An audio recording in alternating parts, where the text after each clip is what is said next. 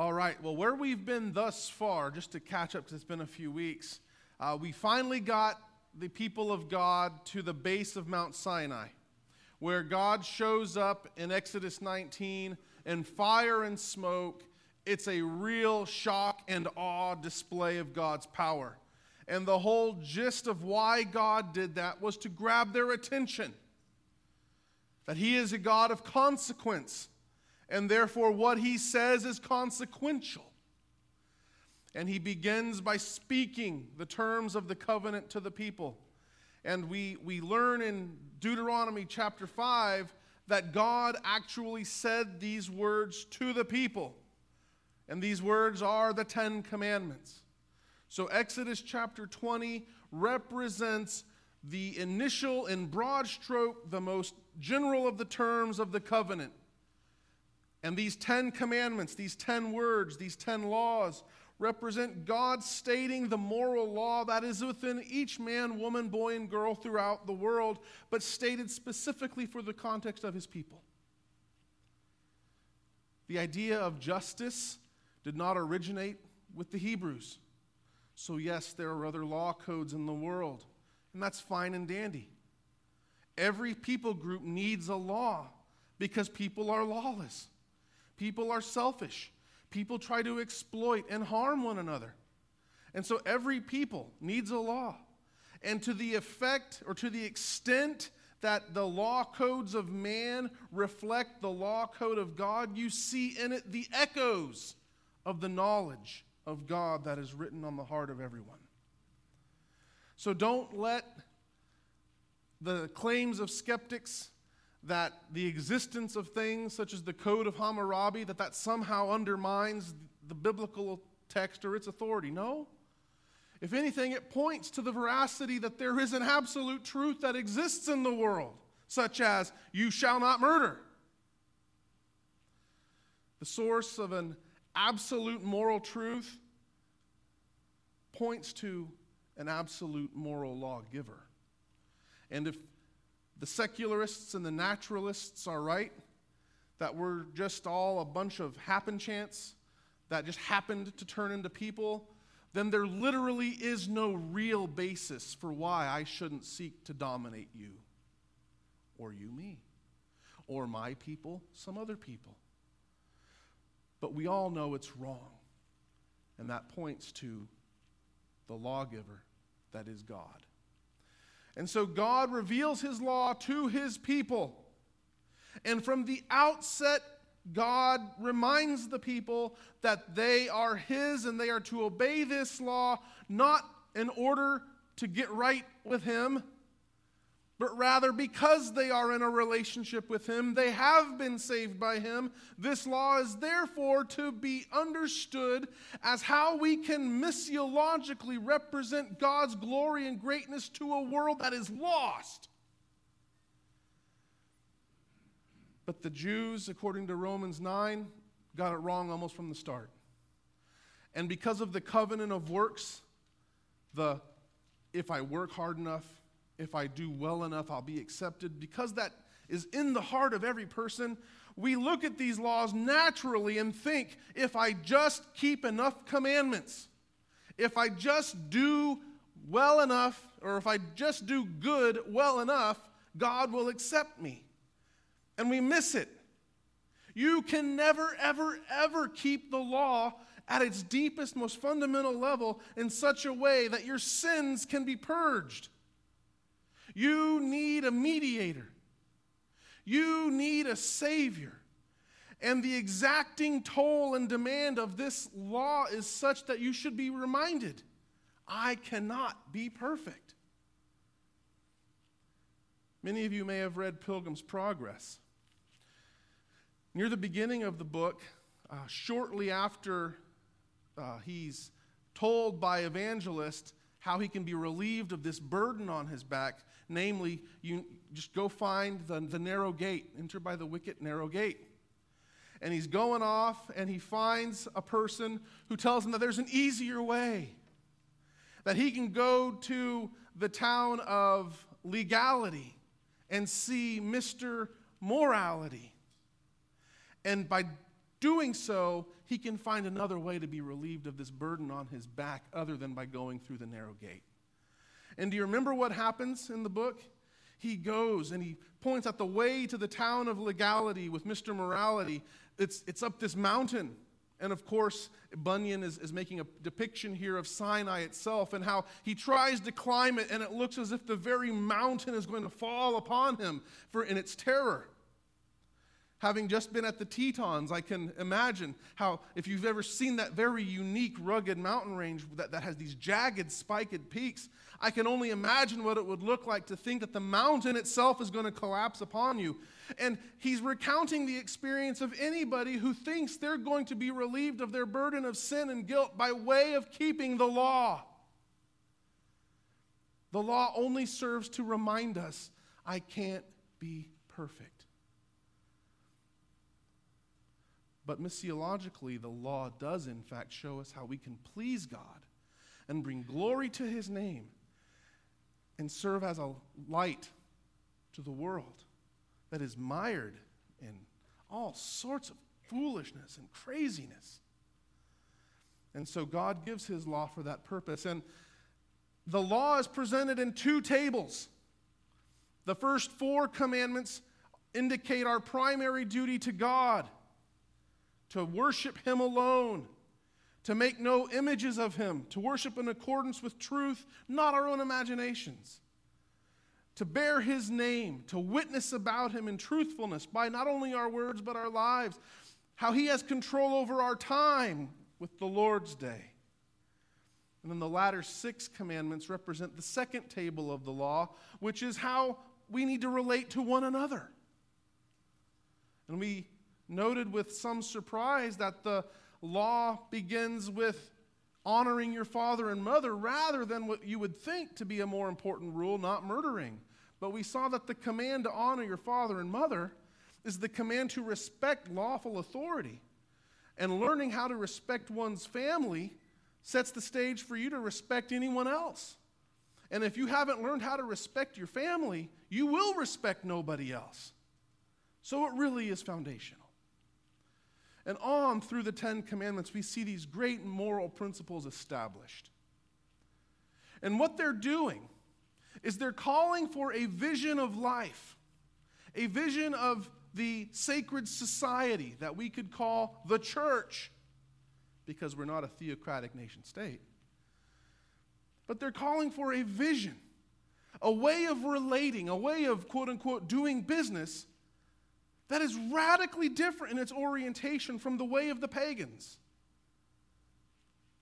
And so, after the 10 commandments are given, the people say, hey, we don't need to hear God's voice anymore or else we'll die. We've seen enough, Moses. You go talk to him and we'll believe. And so Moses approaches the Lord after saying, not to be afraid, that God has come like this to put the fear of God in you so that you might not sin.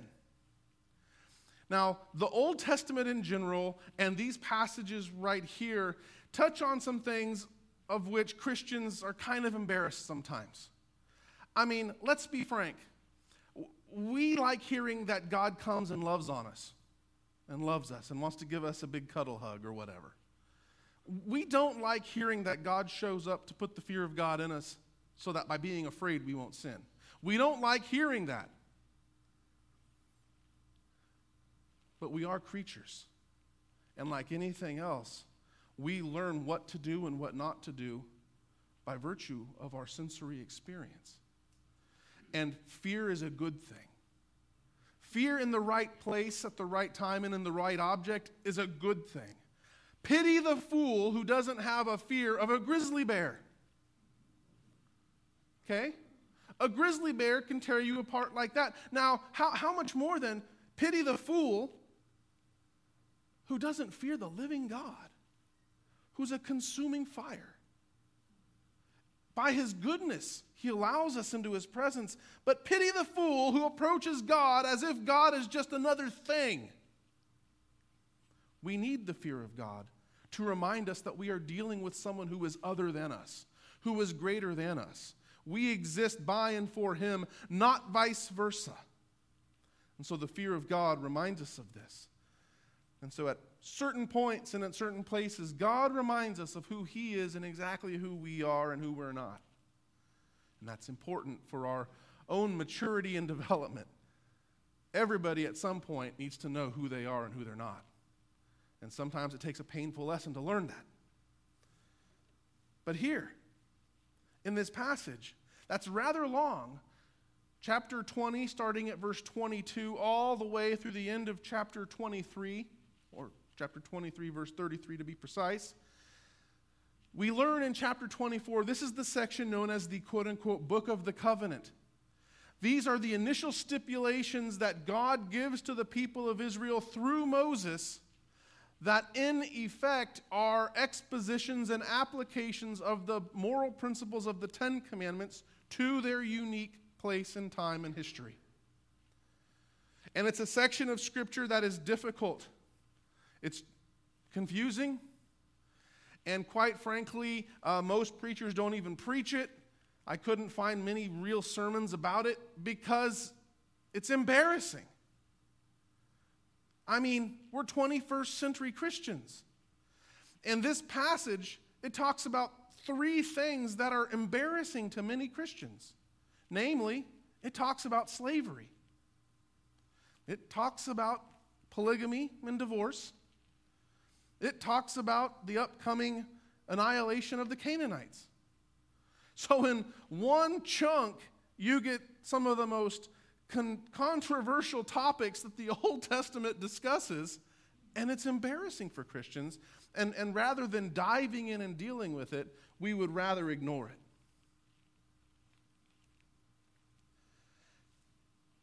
There does exist in every person and every culture this arrogance that our understandings and sensitivities are at the absolute epoch of awareness. We can't imagine being wrong in our views of what's right and wrong. Just think about it. Many of you young people don't even know a time. You can't even remember back when it was just 15 years ago that basically everybody understood that homosexuality was a perversion, and that to countenance an idea of same-sex marriage was almost laughable, except for it being so disgusting. But now, just 15 years later, my goodness, I mean, what I just said is almost, I'm a bigot in the eyes of our culture. So, in our culture, and in every culture, there's this inherent arrogance about our values, being superior. Victorian England was famous for it. You know, they went and they did all this colonial activity all over Africa, importing 19th century English values, and they viewed everybody else as terrible. It was incredible on my vacation going out west to some of these old forts, the site of the Sand Creek Massacre, the largest massacre of Native Americans. And the governor of Colorado at the time was a former Methodist minister who believed wholeheartedly in the abolitionist cause. He thought that the Africans were put upon.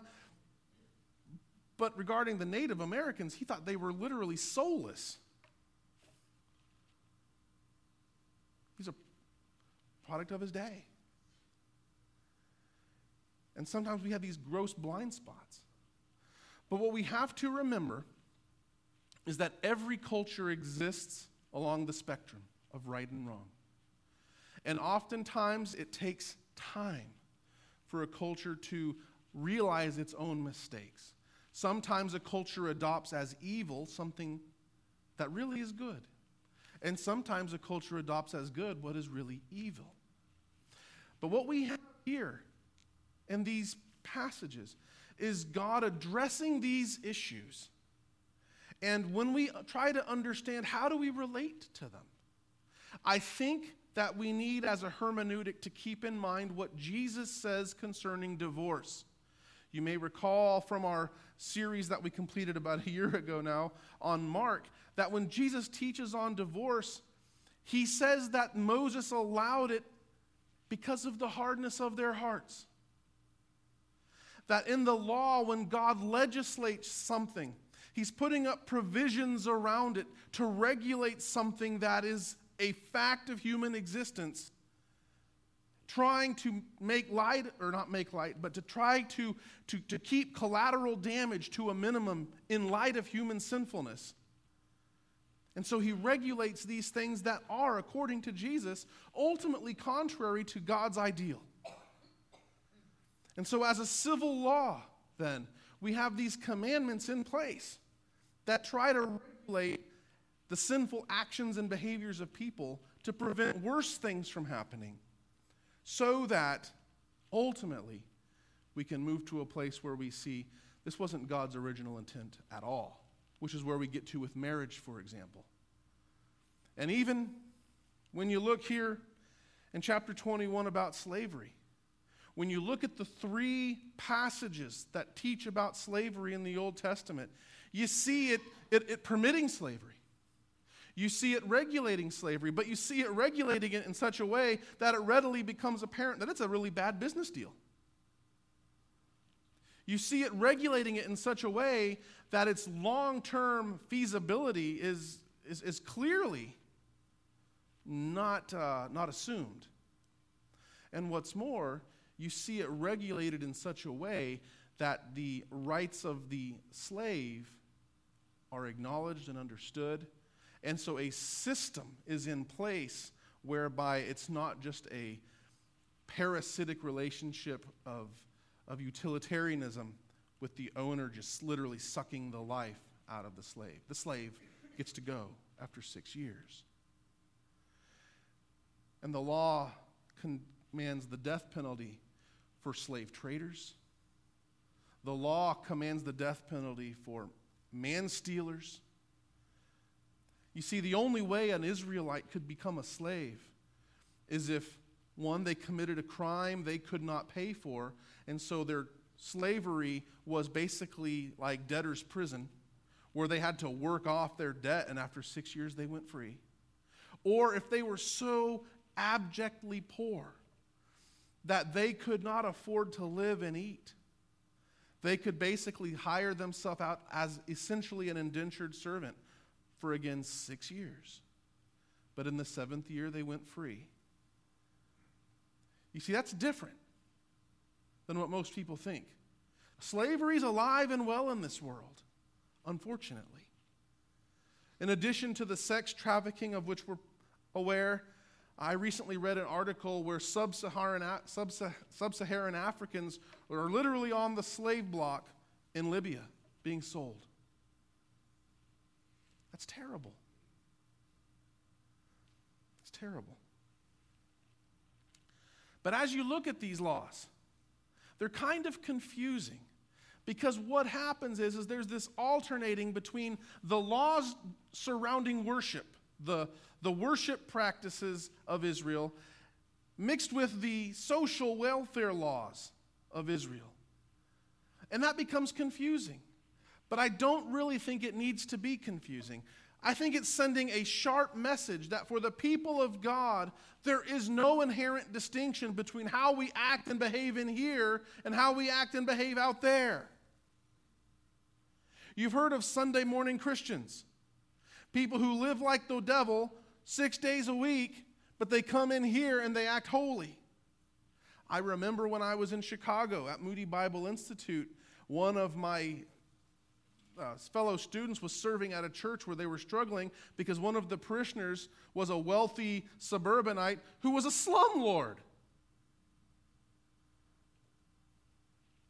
The law of God commands that with authenticity and sincerity, you model the moral law of God in every context in which you are, not just in church.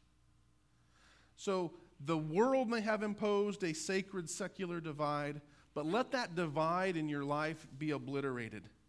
There is no place where it's okay for you to not be a Christian. God expects you to act in a manner worthy of the gospel wherever you are. Especially when you're angry. Especially when you're hurt. Especially when you stand to gain by the exploitation of someone else. The Israelites are repeatedly reminded that they were once slaves.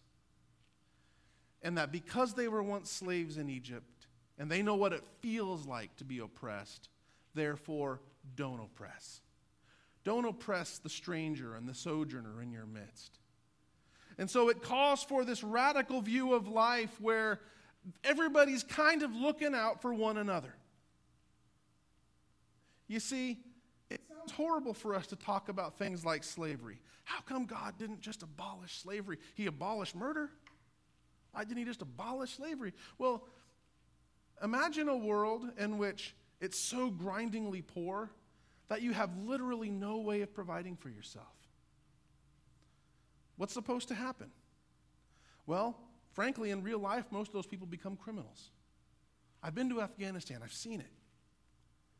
So, may it not be better then to have an institution in place where I can voluntarily become someone else's servant, and I'm fed, and I'm protected, and I'm provided for? And then, according to Deuteronomy, when I leave, I'm furnished with supplies for my trip, and the former master is to be grateful for my service because I've served him at half the cost of a hired hand? Do you see how that's a lot better to just letting poor people die in the street? I think so. But God's law touches on all sorts of topics. So you have in this passage, you have in chapter 20, 22 to 28, you have the topic of altars. And God regulates the construction of altars. And we're scratching our head, what in the world? Well, many of you have seen the pictures of the temples and the altars of the ancient Near East, and they were ziggurats. And many of the things that God prescribes and proscribes are in reaction to the pagans, so that they do not look like pagans. God does not want the worship of his people to resemble the worship of pagans. And I do think that says something for how we do our worship. There are worship services that look literally like rock concerts. I think that God is zealous and jealous that his worship look different than the activities of the world. And so he does not want the altars used, because altars were central to Jewish worship, because what happens on an altar? Sacrifice. An ever-present reminder that they need to be made right with God. And so he doesn't want these ziggurats. He doesn't want these ornate works of use dirt or unhewn rock. He doesn't want their creativity on display. He wants them in their desperation to make something that will do the job, because they need to be made right with God in that sense of urgency, or else they die. But this law also says, don't go up those steps, because otherwise your nakedness might be exposed. Well, understand that contrary to the nudist movement in a post-sin, post-fall world, human nakedness is generally understood to be a source of shame and emptiness and exploitation. One of the most dehumanizing things that are done to people when they get captive is they are stripped of their clothing and paraded around naked. That is a dehumanizing experience. And God wants his people's dignity to remain intact while they worship, not to engage in licentious or wild behavior. But then he goes into the laws about slavery, which we find objectionable. But I really do think when you read it, what you see here is God regulating a practice so as to make it as safe and as humane as possible. Then God talks about injuries to body. In chapter 22, verses 12 to 32, if you read it, there are three basic types of injury. There is intentional, there's accidental, and then there's negligence. And the deal is if you intentionally harm someone, you are guilty of sin. And the punishment you pay is depending on whether they die or they live. And yet if you strike your parents, you die. Normally to die, you actually have to kill somebody. You don't get the death penalty for beating someone up in ancient Israel, unless the person you beat up is your mom or dad. Do you see how this reinforces the gravity and centrality of parental authority and family and the understood perverseness of physically attacking one's parents? What that means about you as a person and what you will do to other people? So it was perceived to be an imminent threat to everyone else and was treated, therefore, as a capital offense. It's a death penalty offense to be a slave trader. If you accidentally kill someone or hurt someone in myriad ways, you're responsible. If negligence is a part of it, if you carelessly don't keep your dog locked up and the dog goes and bites someone, guess what? You're liable. And the idea here is that we are responsible to protect and preserve the life and livelihood of other people. In this passage, especially in regards to accidental, in verses 22 to 25 of chapter 22, you have that famous passage where two men are fighting, and a pregnant woman comes out there and gets struck accidentally. And the baby comes out, and there is harm, and scholars fall all over themselves. It doesn't say if there's harm to who. Well, what's the point of it's talking about the baby, otherwise why mention that she's pregnant? But by including a pregnant woman, you have a law in one case that covers what happens to if any woman is hurt as she comes out. And do you not see how that's feasible? Two men are fighting and the wife of one of them runs out to break it up or come to her husband's defense, and she's struck in the process? That happens. And God values the life of the innocent, especially the life of the unborn. And so God institutes laws that protect. And then regarding property, my goodness, Christians are just as bad as anybody else. You know, if we lose something, we act like it's not our fault. You know, I'm not responsible. I'm not accountable. If something happens to someone's property while it's in my care or watch, I try to absolve myself. If, you know, that stain wasn't there when I got here. My kid didn't do that. We try to absolve ourselves of responsibility, and the biblical ethic is restore what's your neighbor's. This is like the ultimate yes and a handshake world, where with integrity we're to deal with one another. And if my dog comes and digs up your prized petunias, I need to replace those petunias. You shouldn't have to yell at me to get me to do that. You shouldn't have to threaten me with the civil. As a redeemed person of God whose worldview is characterized by looking out for my brother and sister, if my kid is learning how to drive and he smacks into your shed, I should just fix it.